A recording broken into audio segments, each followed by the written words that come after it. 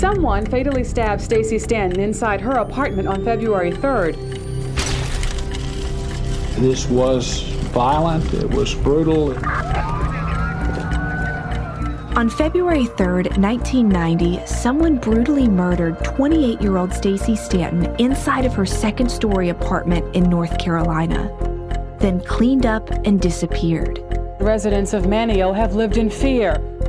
For 30 years, Stanton's killer has had one face and one name. North Carolina investigators and Manteo police believe that someone is Clifton Spencer.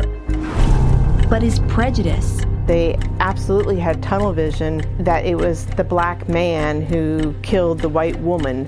Keeping an innocent man convicted. They even know now, some of them old scogies or them old good old boys, they know this man didn't do that. And covering up more than one crime. I feel bad for that guy. I just really seriously don't think he did that. This is Counterclock, the investigation into the murder of Stacey Stanton. I'm your host, Delia D'Ambra.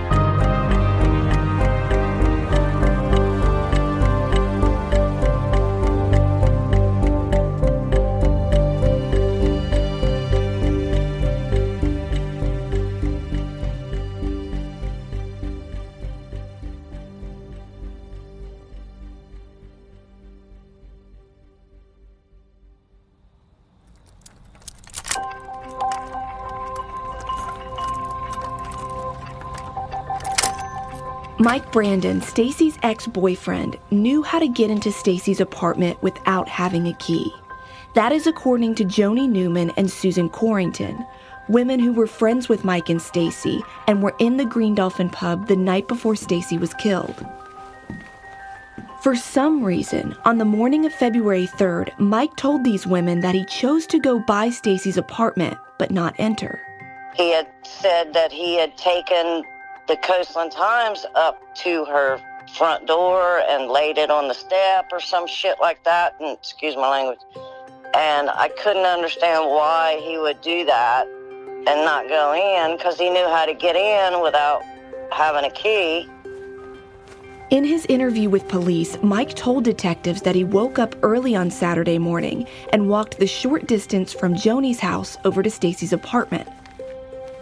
When he got there, he noticed her newspaper at the bottom of the steps, so he walked up and set it down near the base of the porch door and left. He stated adamantly that he never went inside. But, based on a conversation Susan had with Mike after the fact, Susan believes Mike did go inside that morning.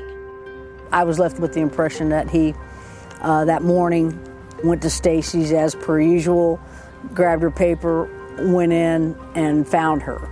He conveyed that to me, and we never really did have any long discussions about it. Did you ever wonder why, if Mike had seen Stacey dead that morning, why he wouldn't have called the police right then and there? It wasn't until 2 o'clock that Stacey was found. Because of his involvement and general relationship with law enforcement all of his life, and his dad, he had a really horrible childhood, and I think he started getting locked up at 12 or 13 and spent most of his youth and on the wrong end of the law. So there's no way he would have. No, I'm not surprised. So essentially what Susan just told me is that Mike conveyed to her that he went inside the apartment and saw Stacey dead, but didn't call police because he had a criminal history and a fear of law enforcement. I wasn't sure I believed that 100% though. If Susan is right, and Mike did go inside Stacey's apartment and see her body but just not tell anyone, why would he then have been so quick to speak to police on scene at 3:30 later that afternoon? If he was apprehensive of or didn't trust the cops, why would he have showed up at the crime scene at all? Why would he have given them a statement? Why didn't he just let them do their jobs and track him down later? It just didn't seem to add up to me. Despite Mike's questionable behavior, Susan still doesn't think he was involved in the killing. I really think Mike Brandon was who everybody thought did it, much more so than Cliff. Did you think he did it? No, because I knew Mike. Joni Newman and her brother David don't feel the same way about Mike.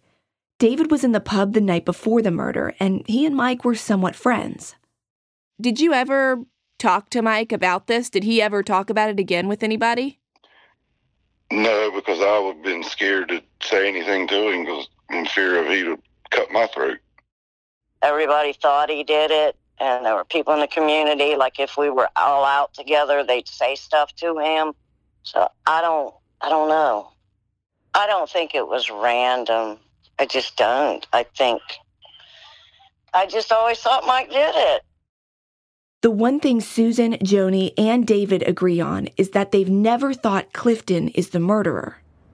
He was charged fairly quickly, and I don't know, the fact that he pled no contest was always an issue with the people around here. You know, we just didn't see it in him. I never thought he did it. I always thought he was innocent. Did you ever feel that Clifton was involved in this? Not at all. Why? He just didn't seem like the type. And that night he weren't drunk. I seen him playing pool. He's always had good manners. He just didn't seem vicious enough to do something like that. These interviews so far were good, but they're just 3 people in a very large pool of witnesses that were around in February 1990. I needed to know what everyone else who was questioned by police said they did after the crime. I spent hours poring over literally thousands of pages of documents on this case, and when I was finally done, I realized there were some serious discrepancies in several people's stories.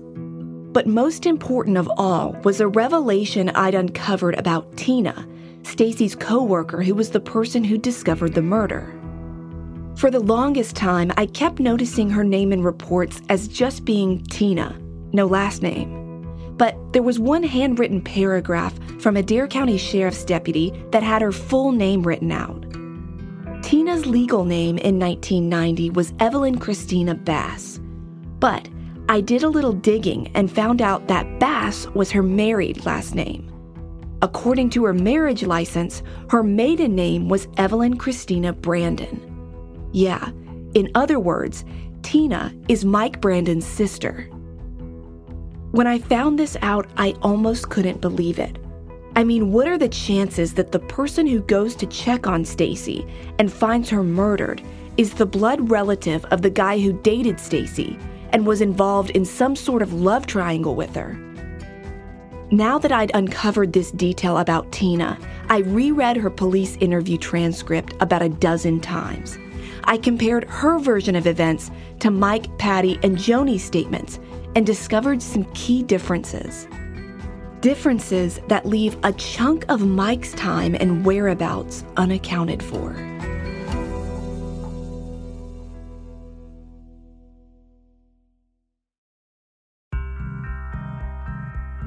On the night of February 2nd, leading into the early morning hours of February 3rd, Mike, Patty, Tina, and Joni were all together at the Green Dolphin pub.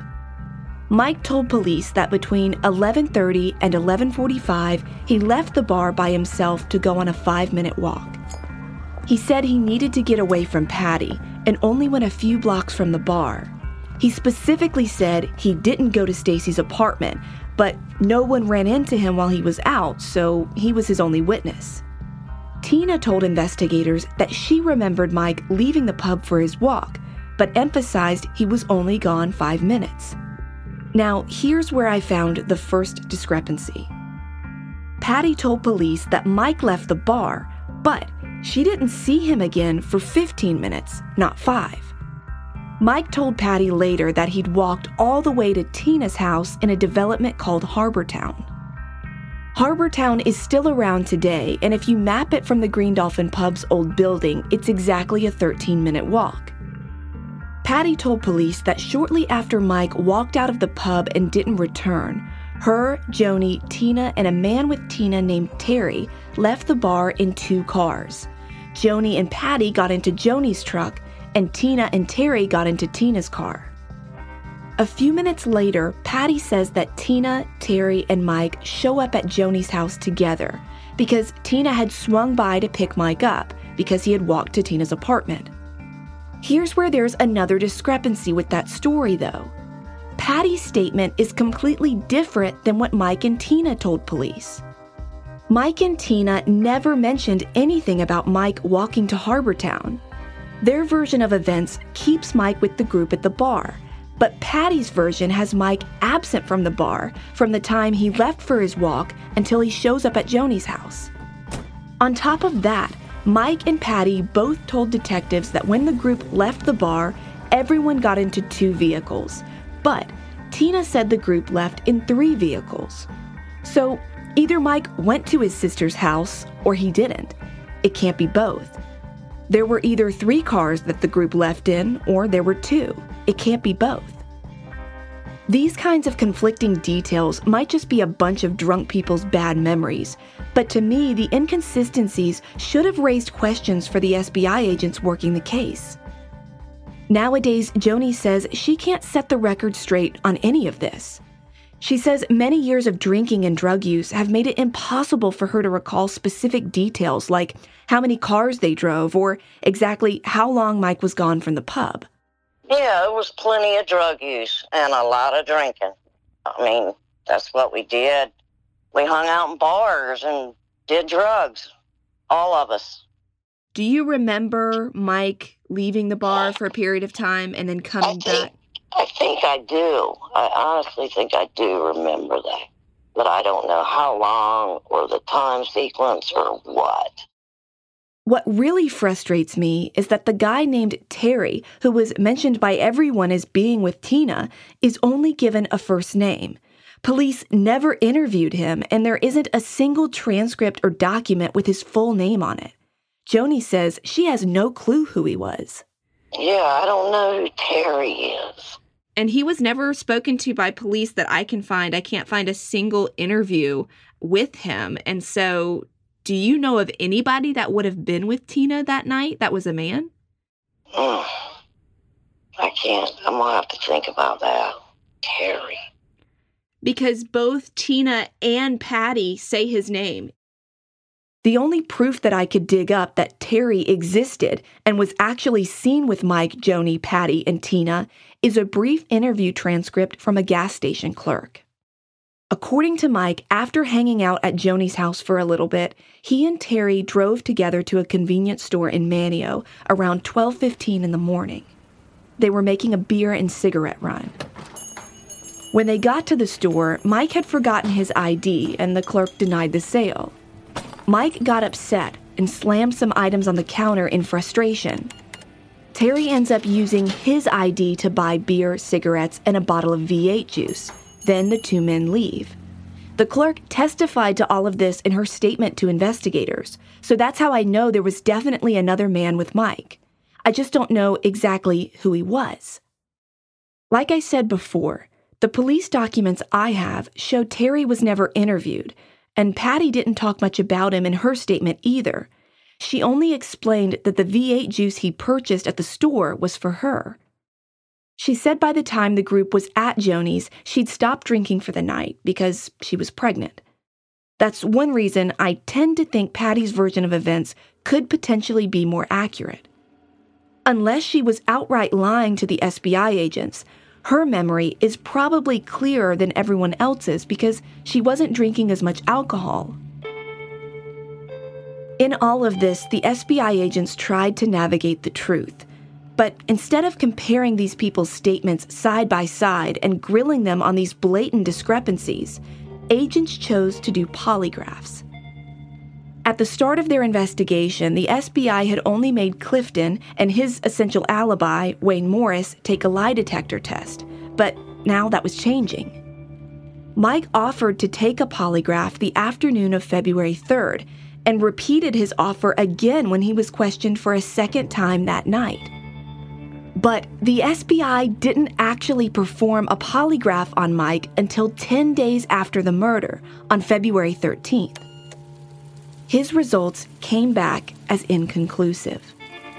This could be because he was already a convicted felon who was nervous talking to police, or it could mean he was being evasive. We'll never know because the FBI never made Mike take another test. Patty took a polygraph too, but not until March 1st, almost a full month after the crime. According to SBI paperwork, a few minutes into the test, Patty became so physically ill that the instructor had to stop. On the bottom of the report, the SBI wrote that the onset of Patty's illness during the test was likely due to her pregnancy. By March 1st, Patty would have been close to 3 months pregnant, so it's possible she was having some physical sickness. I don't know, everybody's different. However, despite the fact that the SBI wasn't able to get any actual readings or even complete the test, they never made Patty take another polygraph. Richard Fugate, the man that had been at Stacey's apartment with Stacey and Clifton earlier in the night, was also given a polygraph, and he passed with flying colors. The instructor wrote that they found no signs of deception in any of his responses. What I find super strange, though, throughout the SBI's polygraph test parade is that agents didn't test Joni, Tina, or the mysterious Terry guy. These seem like key people you'd want to talk to determine if they were telling the truth or hiding something, especially Joni. Remember, she said that she woke up between 1:30 and 2 in the morning and she heard Mike and Patty fighting in her living room. How accurate was her memory about the timing of that? As it turns out, I found 2 very important people who can help answer that.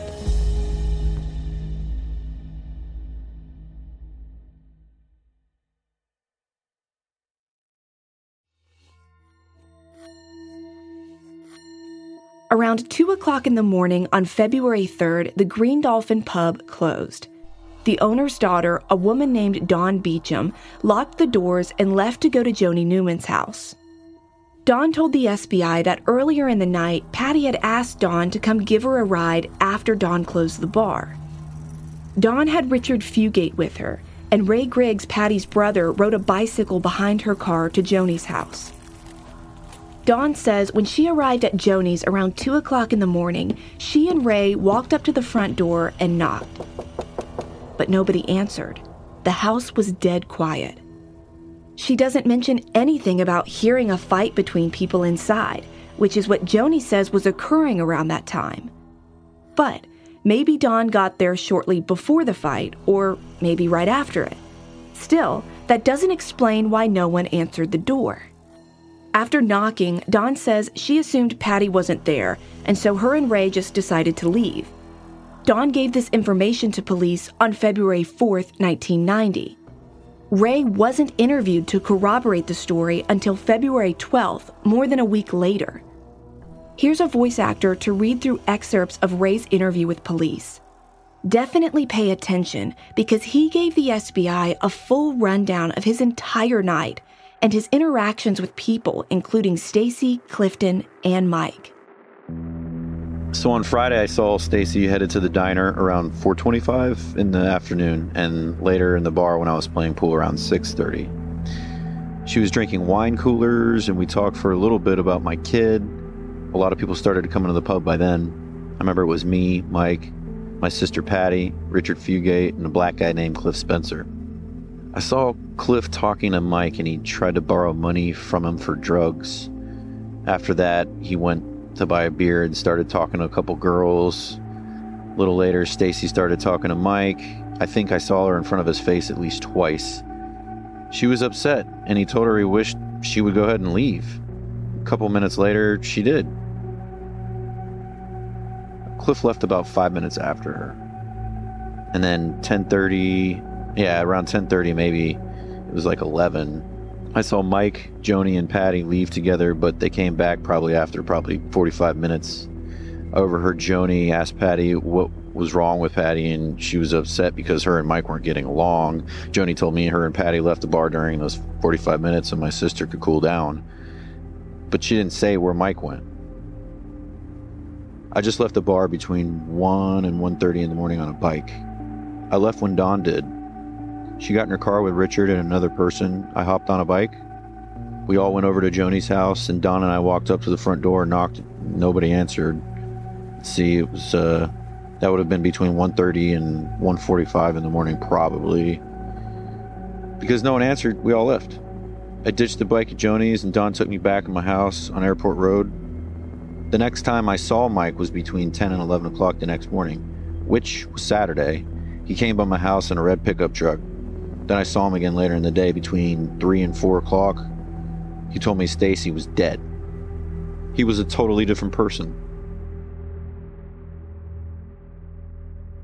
Ray's statements were helpful, but what he said didn't get me any closer to finding out where exactly Mike and Patty were between 2 o'clock in the morning and the next time they're accounted for, which is around 7:30 a.m. You see, Mike told the SBI that he got up around 7 o'clock, walked over to Stacey's, and took the newspaper upstairs. According to him, he was alone. Patty stayed behind sleeping at Joni's. He says after he dropped the paper off, he went to the Duchess of Dare diner for breakfast. He ate, then called Joni around 7:30 using the restaurant's phone. Mike wasn't there when I got up, but Patty was. Mike ended up calling my house, and he was downtown at the restaurant that was downtown at that time, and wanted to borrow my truck that day because he knew I had to go out of town. You know, he was trying to get me awake because he knew that I had to drive for my brother-in-law that day. And I think that's what he did, was call me to make sure I was awake and to see if he could borrow the truck. I asked Joni what she remembered Patty and Mike looked like the next morning. And when I got up the next morning, Patty had the same clothes on, and she was not bloody or nothing like that, you know? What about Mike? Mike, I don't think he had the same hoodie on. Like, I thought he had a different shirt on. The next morning? Yeah, because when I got up, like I said, he was gone already. And he came back after I woke up and talked to him, he come back and got the truck. Patty was wearing the same clothing the next morning, but you're not sure if Mike was? Yeah, I'm not.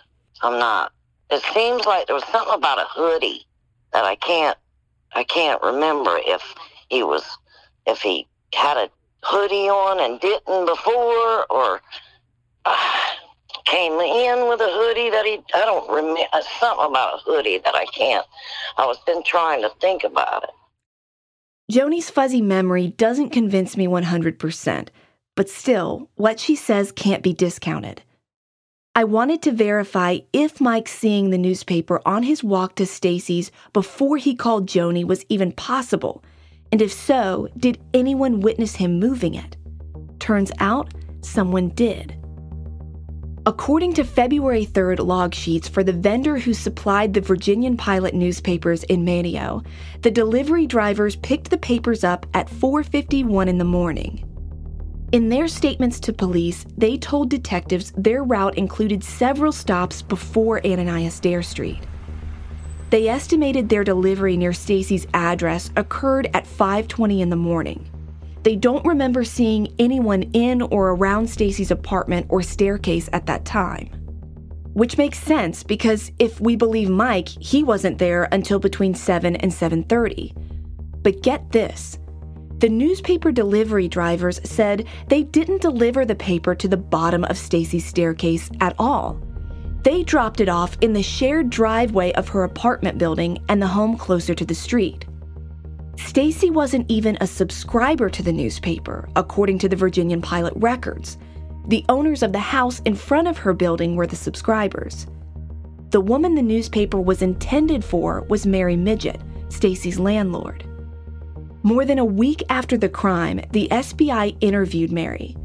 Unfortunately, I couldn't speak with her because she's since passed away, but Mary told investigators that on the morning of February 3rd, she woke up at 6:30, read her newspaper, and sat on her back porch until 7:30.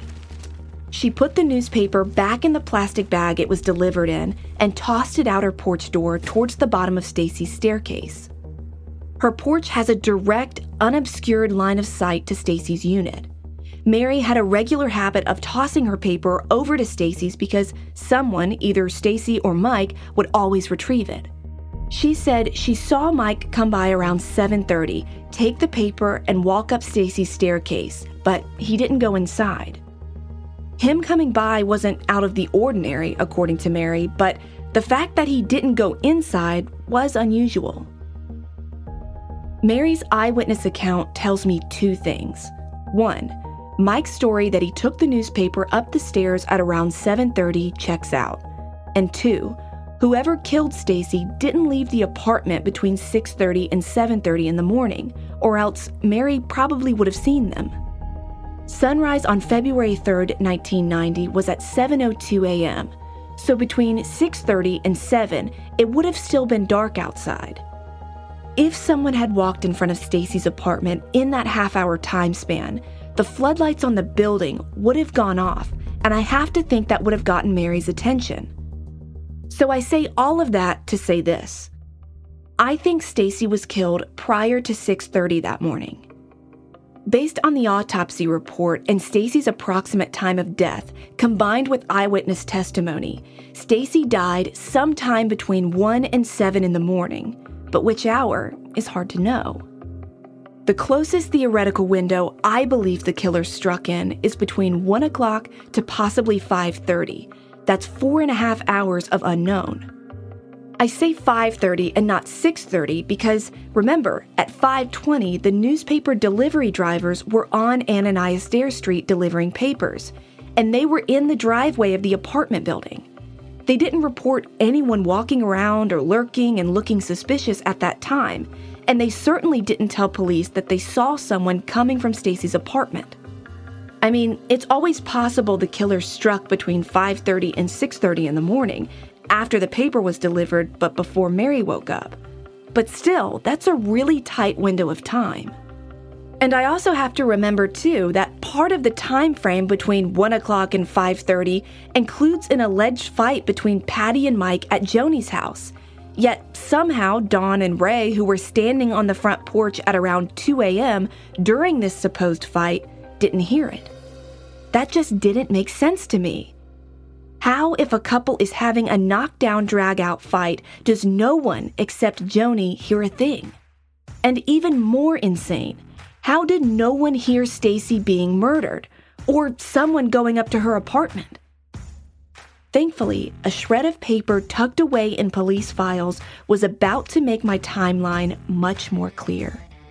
And a new discovery about Patty Rowe blows what I thought about this case wide open. She attacked a woman with a pipe wrench and beat her in the face and attempted to kill this woman. And what?